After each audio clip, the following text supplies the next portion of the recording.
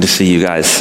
We're going to be going to the book of Hebrews. That's New Testament, chapter 12 this morning. So if you want to go ahead and go there or begin looking for that book, I will do the same.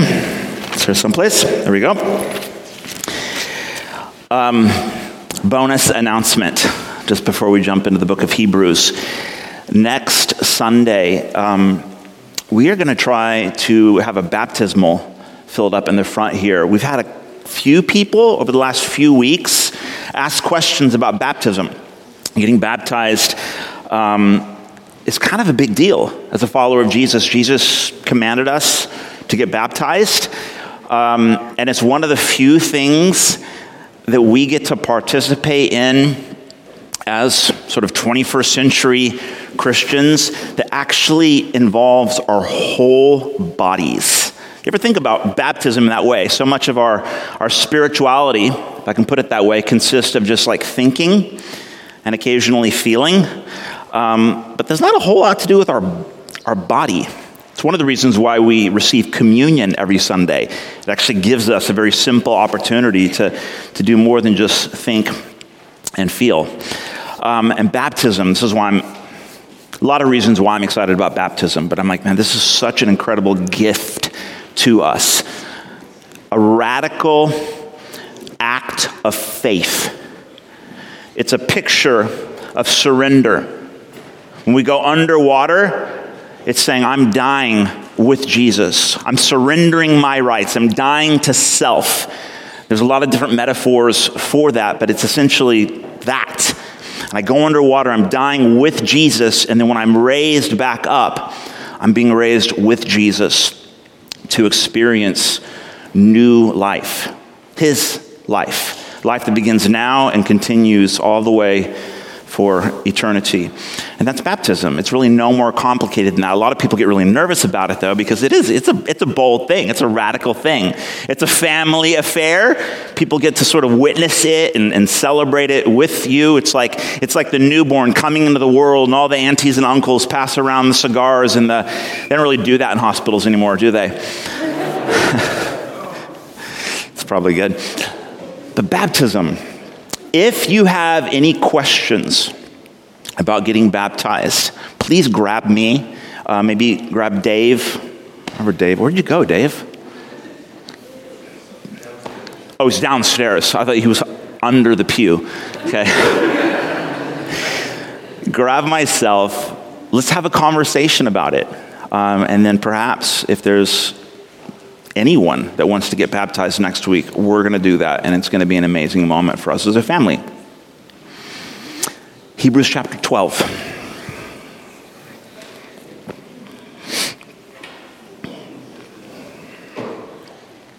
Starting in verse 1.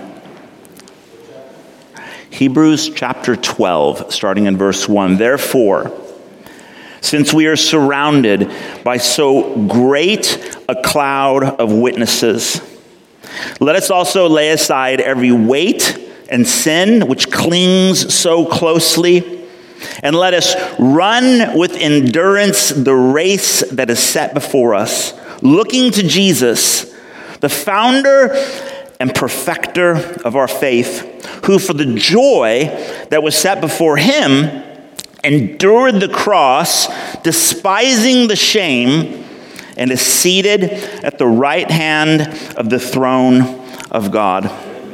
Let's pray together. Lord Jesus, thank you for your word. Thank you for sending the Holy Spirit to be with us and to be in us, to teach us, to guide us into all truth. Lord, would you help us this morning as we consider these words, your word. Lord, would you speak to us? Lord, would you be present? Would you demonstrate your presence here with us in a way that we don't just go through the motions? We want to experience more of you. We want to know what it truly means to be your sons and daughters in Christ. Help us, Lord. Amen. Here's a question. When was the last time you woke up early before dawn and thought to yourself, you know what? I am winning. I am winning. When was the last time you went to bed late at night? It was a long day. All the things, all the challenges, and the last thought in your mind as you dozed off was, today I won. I am a winner. Winning in life, that's me. Yeah. All the time. I knew there'd be one. There's probably more than one. In fact, I hope, wouldn't it be amazing if the whole lot of us were like, yeah, we're just winning. That's how I feel all the time. Occasionally, I have a hard day, but in general, I'm just like, that's the thought. I'm winning. That's not, I'll confess, I'll be the first to set aside pretense. I often don't wake up thinking that. I think, oh my goodness, it's way too early to be getting up. Didn't sleep well again.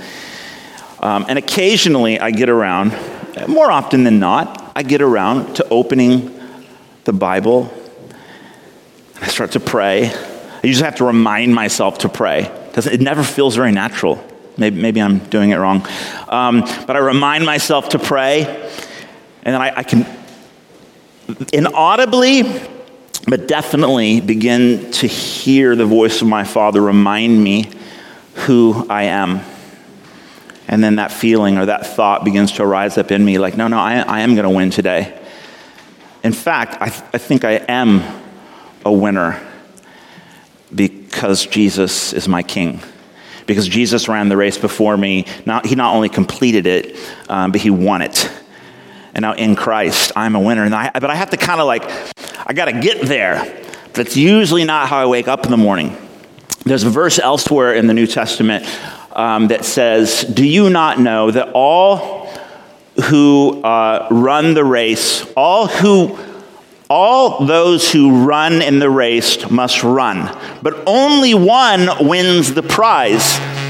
Therefore, run in such a way that you might win the prize. Are you guys feeling that? All of a sudden, the Spirit moves. Run in such a way that you might win the prize. I'm not really sure what to do with this. I imagined it differently in my mind. You can kind of fade it out a little bit. Just a little. You can leave it running, but just down a little bit, please. Okay, that's good. Just leave it right there for now. Okay.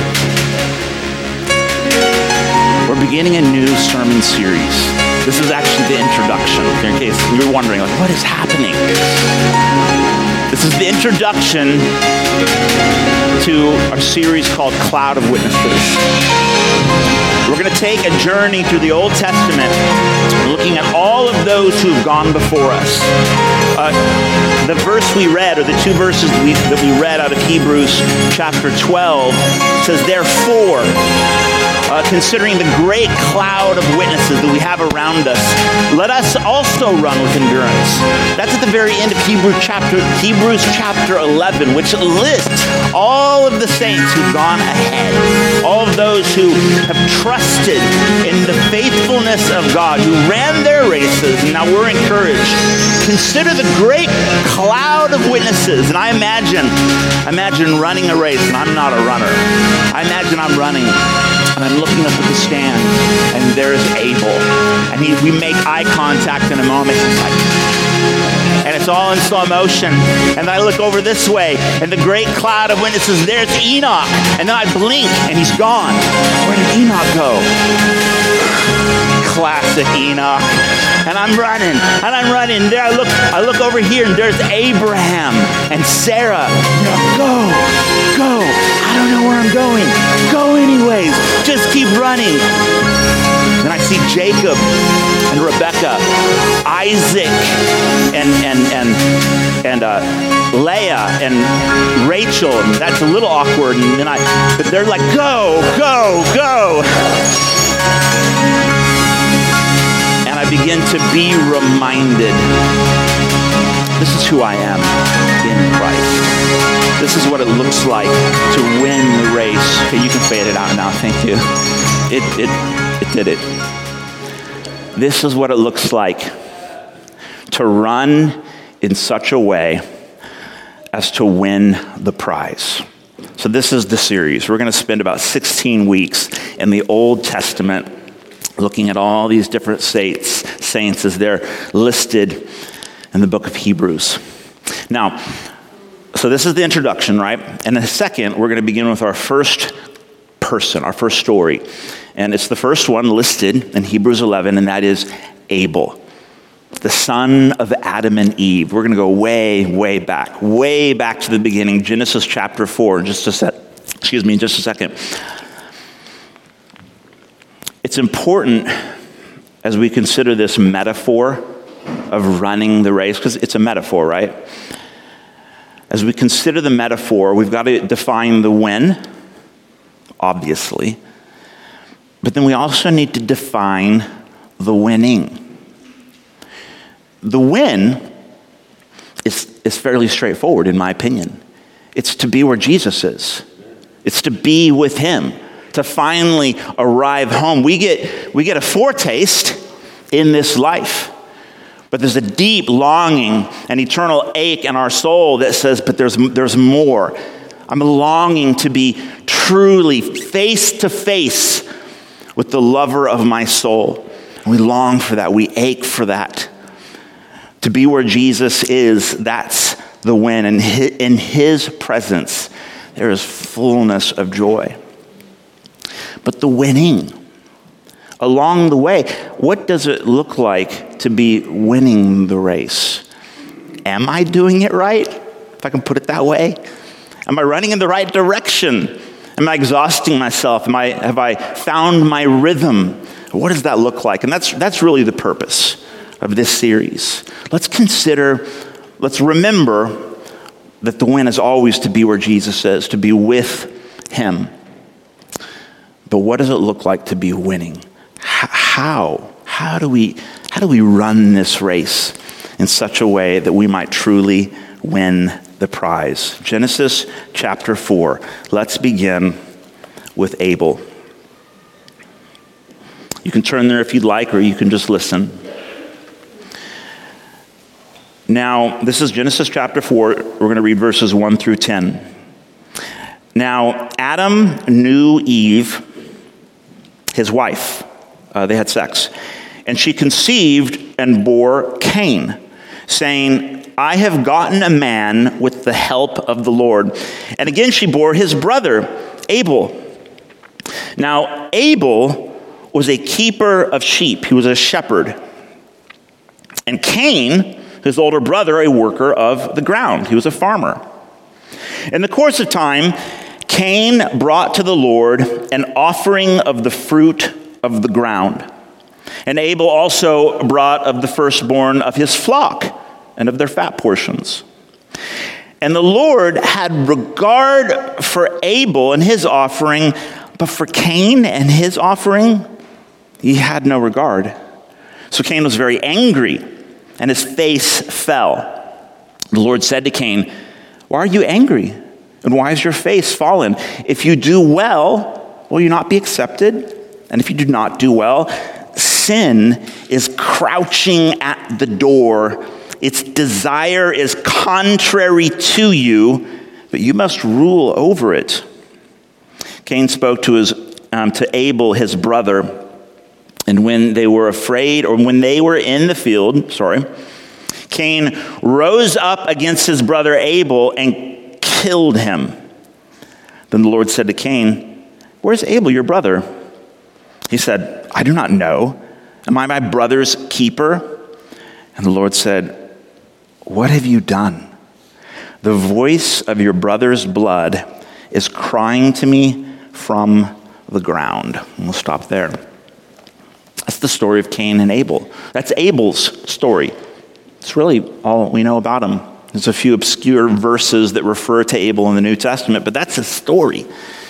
Consider the great cloud of witnesses, and there's Abel in the stand, and we see him, we make eye contact, and he fist pumps us, and we think, that's right. That's right. That's a man who ran his race in such a way so as to win the prize. What do you make of it? What do you make of it?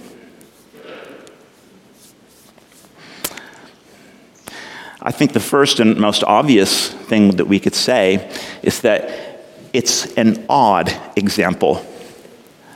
A man who brought an offering, his first and best from his livestock, his livelihood. He took the first from the offspring of his flock and he presented it to God as an offering. Like an expression of gratitude, a way of acknowledging that like God is my provider and without him, I would have nothing. And for a shepherd and a farmer, that's real. And that's what it was. For some reason, I've heard all sorts of opinions about it. I've read all of the commentaries, some good ideas out there. But for some reason, God accepts Abel's offering, but not Cain's. And we're not actually told why explicitly. So perhaps we'll just leave it at that. God accepts Abel's offering, but not Cain's. So Abel brought a good offering. The Lord was like, yes, well done. That pleases me. I can see your heart. I can see your faith. I can see what you're doing. Well done. Well done. And what does he get for it? Murdered. Consider Abel. What an odd example. This is what it looks like to win, to run in such a way so as to win the prize. Bring your best to God. Like Abel, who got murdered by his brother. This race that Jesus has set before us, the great prize, coming home, being with him, the lover of our soul. What does it look like to run in such a way so as to win the prize? What does winning look like? Sometimes it looks like losing. Sometimes it looks like complete failure. Does it not? There's an odd, a peculiar, a wonderfully peculiar way about the kingdom of God. The way that Jesus lived his life, ran his race, and then invites us to run ours. It can look a lot like, well, this isn't winning at all. This dude's getting promoted.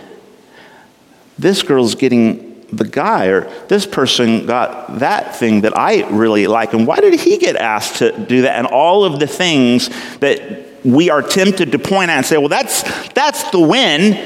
If anyone cares to know my opinion, that's the win. And as we're living our lives like in the quote unquote world, you know what I mean by that? So like there's the world, which the Bible sort of refers to the world as this, like, it's this system, it's this natural way of the world. It's a bit carnal, it's a bit political, it's a bit hopeless. It involves the way we use our money, it involves the way we use people, it involves the way I view myself, it involves the way I grapple with my own mortality. And the quote-unquote world, or the world system, has a certain way of sort of understanding all of that. That's the world. And there really is truly no hope in that perspective, in that. Some good things, but on an eternal scale, I don't know, the world is lost. It's broken. It's cursed, to use biblical language. And then Jesus enters into the broken world, and he invites us to follow him. Come this way. Follow me. I am who you're looking for, and the freedom you desire and the joy you long for. I have it. I'm it. Now follow me. Walk with me. Run with me. Run this race, this way. And along the way, if it feels like you're losing, it could be because you are winning. And it feels like you're like swimming uphill. You're fighting, but it's a peculiar race. It's a peculiar race. And maybe this is Christianity 101. And maybe we just need to be reminded of that once a Sunday. This is a peculiar race, and sometimes winning can look a lot like losing, because Abel brought an acceptable sacrifice, and it ended up in tragic, violent conflict. Some of you may have heard, I heard it on the radio this week, about the Guatemalan bishop, the Catholic bishop, who had been arrested. His name was Rolando Alvarez. Does anyone hear about this? Bit of an obscure event, but this is a Catholic bishop in Nicaragua. Nicaragua. One of many people arrested on political charges for disseminating false information and conspiracy and this kind of thing. And I don't know all of the details of what's going on in Nicaragua, but apparently there's a lot of injustice happening. A lot of people are being imprisoned and suffering. And this was one of those people. Because he was a bishop in the Catholic Church, he was granted exile. Basically, we said, hey, you can get on a plane, and Nicaraguan authorities will permit you to get on a plane, come to America, where you can be free, and you can write and protest, do all the things you want to do. And here's the story. So there was a plane with 222 political exiles on this plane about to fly back to the U.S. And this Catholic bishop, he gets up to the very top of the steps, and just as he's about to step on this American plane, he turns around and he says, "Let them go free. I will pay their sentence." And he turns around and he walks back to prison, where he'll now probably spend the rest of his life. Winning this race can oftentimes sound like suffering well. Let them go free. I will pay their sentence. Abel's blood, though he died, he still speaks from the ground. Though he suffered unjustly, his testimony speaks volumes to the work that God is doing in that life. Sometimes as we feel like, and by the way, let me say this as well, there's nothing that's more discouraging when you're running a race than to feel like you're losing. You guys know that feeling? It's one of the reasons why I don't race. I'll share this story with you. When I was a middle school teacher, I remember this. It's one of these obscure moments, but I just remember it so vividly. It was this sort of teacher versus student relay competition, and we were running. And one of my co-teachers, my fellow teachers, colleague, Mr. Carey, he was also a math and science teacher, very competitive. And so we're in this foot race, relay race. And the teachers are doing okay, but 6th, 7th, and 8th graders can actually be pretty dang fast. Faster than me. And we're running, and I know that I'm a terrible runner. I know that I'm slow. Mr. Carey puts us way out in the lead. Then it's my turn. I'm just kind of and I'm making sort of a joke out of it, ha ha ha, I don't even care. And I get back, and Mr. Carey is like, "What's wrong with you? You don't even want to win, do you?" The truth is, I was so afraid of losing that I would rather pretend like I didn't care to win. I made a joke out of it. But I think the Spirit of God does something in us that says, yes, arise. Yes, run. Overcome. Live the life that I've saved you for. Greatness awaits you. Great things that I've prepared for you. Your life matters. And even though it may appear to some as if you're losing, no, you are winning. And even though there might be mornings where you feel like you're losing, take heart and know that as you suffer well, there's a great power in the testimony of faithful believers. Sometimes winning sounds like let them go. Let them go. I'll pay their sentence. That's living like Jesus. It hurts. It's painful. And it's glorious. It's wonderful. It's powerful. That's what winning looks like. Winning this race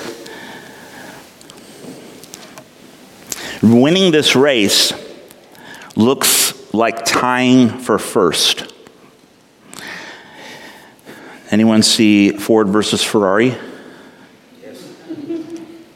Awesome. Good movie, huh? So the two main characters, Ken Miles and Carroll Shelby. Carroll Shelby, he used to race, retired because of a heart condition, now designs race cars. He links up with his buddy, Ken Miles, a British racer, but with a real attitude, but feisty, was always getting kicked off of the track because of his issues. But he's an awesome racer. So Carrie Shelby, played by Matt Damon, gets Ken Miles, played by Christian Bale, and he's, look, we can build a Ford race car and stick it to those Italians, because it's all about Ford versus Ferrari, right? And they build this car together. And it's, as you imagine, they finally get to this epic 24-hour, what's it called? The Le Mans race in France. So this epic 24-hour race. And Ken Miles ends up getting into the lead by like a couple laps. And so this epic like underdog story. Dude's going to win the race. The guy who was constantly losing, constantly getting ejected because of his issues, his brokenness, all of his junk, is now going to win the Le Mans. And just before the race is over, one of the execs from the Ford team, he talks to Matt Damon and says, you got to get your guy to slow down because we want all three of the Ford GT40s, whatever they were called, to finish at the same time. It would be an epic photo op if all three of our Ford cars, because there was a team, right, would all cross the finish line together. And so it's Ken Miles. He's like, oh, really? That's what the execs want. And he speeds up and he starts setting new records just like that. And then in a moment, you see him looking in his rearview mirror. And you can kind of tell what he's thinking. Like, maybe I should slow down. You know, maybe my problem all this time is I've been fighting for something, trying to prove something. And for what? Where has it gotten me? So he slows down, slows way down. And here come the other two, his teammates, the other two Ford cars. And then, of course, all three of them pass the finish line simultaneously. They get the picture. Ken Miles' wife is watching live from their home on the television. And she says out loud, good for you. Well done. And she could tell her husband, all of his pain and angst, finally sort of has this moment where he realizes, I have nothing to prove. And they finish together. They all tie for first, except they don't. So it turns out because Ken Miles had started before McLaren, his teammate actually ended up getting first place as they all crossed the finish line together. But here's the coolest part of it all. So he gets out of the car and he realizes what's happened. He's like, oh my gosh. And you're expecting him to just be furious and throw a tantrum. And he's like, well, his buddy, Carroll Shelby, walks up and he tells him what's happening. And Ken Miles is like, Let's go build a faster car. And they walk up to, they're all celebrating, champagne popping, they're lifting up the trophy, and driver and friend are walking off the track, dreaming about the next race, dreaming about building the next big car. And it's not about finishing first. It's about your relationships. It's about what are we doing together. And it's not about my glory. It's not about my, quote unquote calling and all the big dreams that I have as an individual. Although we are individuals, and that's fine. I don't want to sound too harsh. But the kingdom, this race, winning looks like not who you leave behind, but who you finish beside.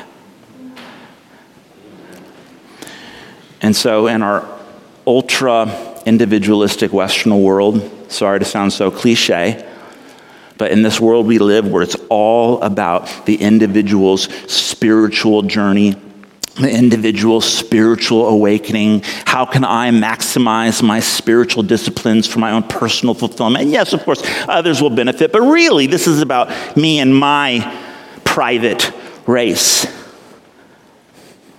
And we consider Abel. What happened there? What was the big loss? It wasn't that one brother's sacrifice wasn't acceptable. God was like, look at it. Hey, chin up. Like, the race isn't over. You'll do better next time. Learn, overcome sin. But where's your brother? Where's your brother? I love the way, by the way, this is the first time sin is mentioned in the Bible. You know that. Genesis chapter 4, the Hebrew word is hatat. It sounds a bit like if your child was going to touch the stove. Hatat. There you go. Now you learned the Hebrew word for sin, hatat. It's the first time it appears. Which says something. There's something when you're studying hermeneutics, it's the art and science of interpreting Scripture. Note the first time a word shows up in the Bible. It's meaningful. It sets a kind of a precedent. The first time sin shows up in the Bible, it's actually personified as this crouching creature, this sinister beast that's looking for an opportunity to spring and attack. Cain's problem wasn't his brother.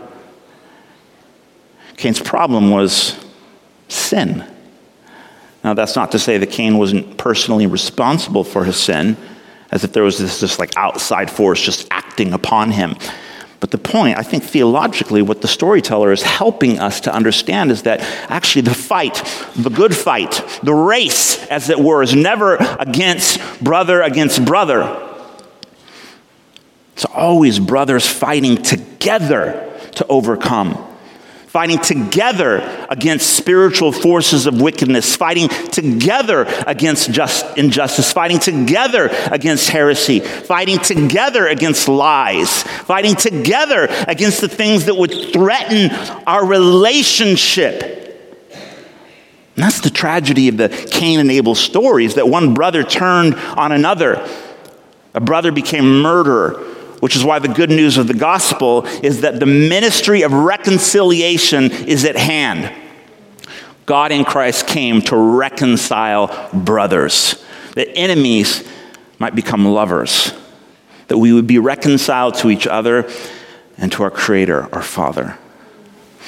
So winning this race looks like tying for first.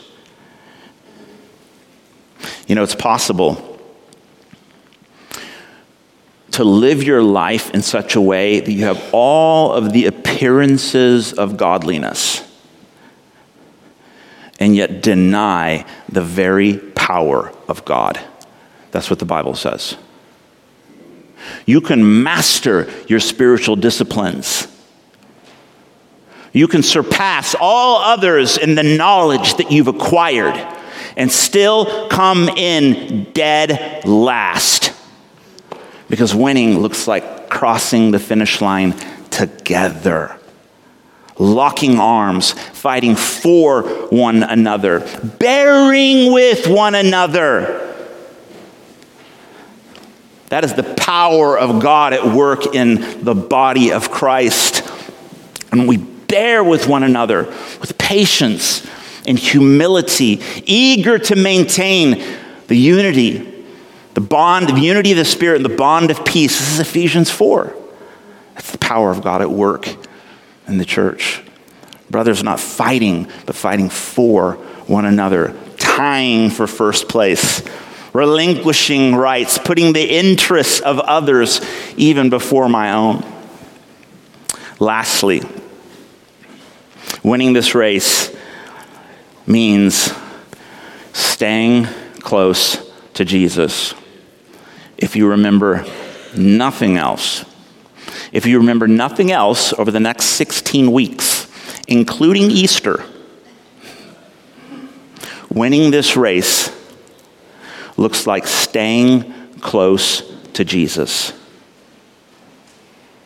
Because you're not going to win this race by mastering spiritual techniques. You're going to win by staying close to the Master. At the end, we cross the finish line not because I've learned all the right things and I've mastered all the right moves. It's because I've learned to collapse in the strength of the greater one, King Jesus, who runs the race, who's able to make me stand, who is truly faithful even when I'm not. That's how we win. That's what winning looks like. Not getting stronger, not getting faster, not getting smarter, but by getting closer and closer and closer to Jesus. And then we become more like him. Then we become strong like him. And then we become wise like him. And then we become full of peace like him. Not just because we've mastered his techniques, but because we're close to him. In the kingdom, in the weird race of the kingdom, power is always experienced in proximity to the powerful one. Not by just getting and mastering his teachings. It's by saying, Jesus, I'm only going to make it to the end of this thing if I learn how to be carried by you when I'm weak. Practically, because you may be thinking, yeah, I think I've heard that before. That sounds biblical. Practically, this is the simplest and hardest part.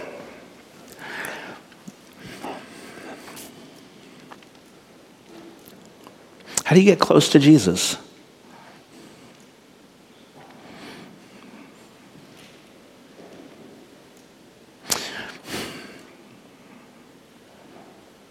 It's quite a journey.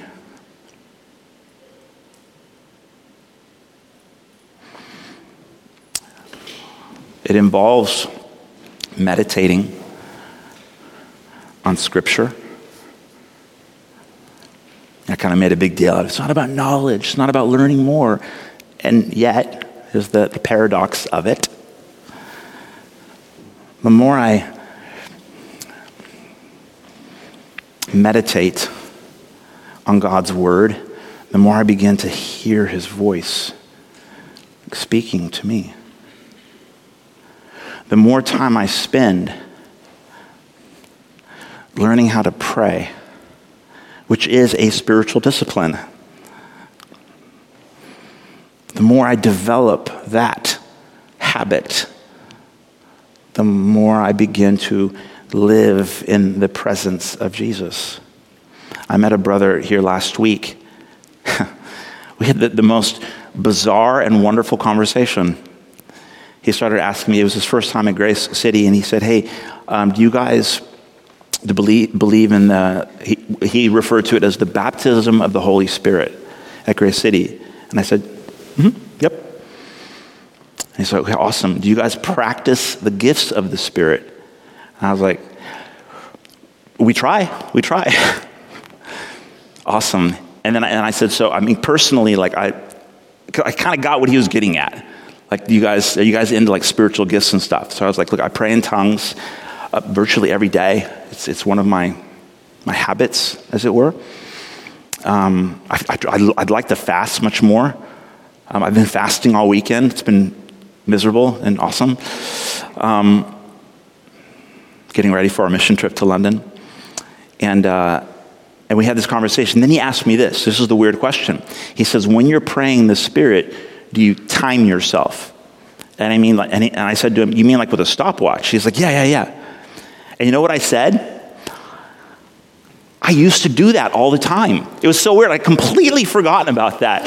I don't remember why I got it in my mind or who recommended it, but I remember there was a time in my life when I was like super busy doing all these things, and I wanted so badly to cultivate this like lifestyle of consistent prayer that I was like, all right, I'm going to like set a little goal, just a little goal. And I did that. A little goal. I'm going to pray for, and I don't remember, it was like 2 minutes a day or something. 2 minutes a morning, I'm going to set the stopwatch. And it was fantastic. Now you could think, oh my goodness, how legalistic of you. Don't judge me. It was wonderful. I can actually think back. I can point to that season in my life as a formative time of growing in like the discipline of prayer and connecting with Jesus. Here's my point. Can you tell how I'm desperately trying to nuance all of this? Because on one hand, it's not about me like perfecting some sort of a spiritual regiment, but on the other hand, it is very practical. It's like my marriage with my wife. There's been seasons in our life where we've like, okay, we're going to have a conversation today. And so we're going to set the timer. We've literally done this. We're going to set the you talk for 5 minutes, then I'll talk for 5 minutes, and then we'll like conversate for 5 minutes. And we've literally set the timer because that's what it took. And that's what it takes sometimes. I'm not commenting. I didn't even hear what you said. Good choice. So here's my point. Here's my encouragement, and maybe you can take this as a challenge. That's okay. Winning the race looks like getting close to Jesus. How are you getting close to Jesus? Are you just waiting for it to kind of like magically happen to you? Or do you have some ideas? It could be very, very simple, very practical, hopefully very achievable. Maybe even get a friend who can be like a real encouragement to you. That's what winning this race looks like. Finding simple, practical, hopefully life-giving ways to get closer to Jesus. Meditating on Scripture, spending time in prayer, maybe fasting, prioritizing things like fellowship, church attendance, being quiet, practicing solitude, practicing giving, like all of the different things. Setting some simple goals, being like, man, I'm gonna run. I'm gonna get close to Jesus today. Can we stand together, please? Oh.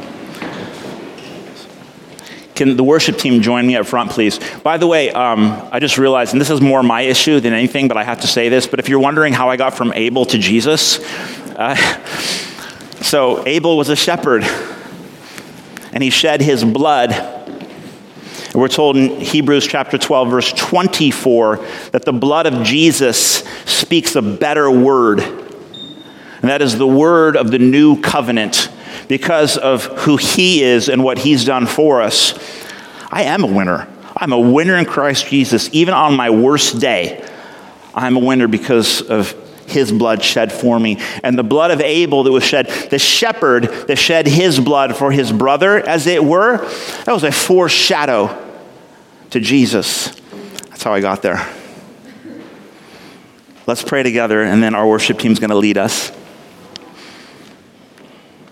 Heavenly Father, thank you for the joy of running this good race that you've set before us.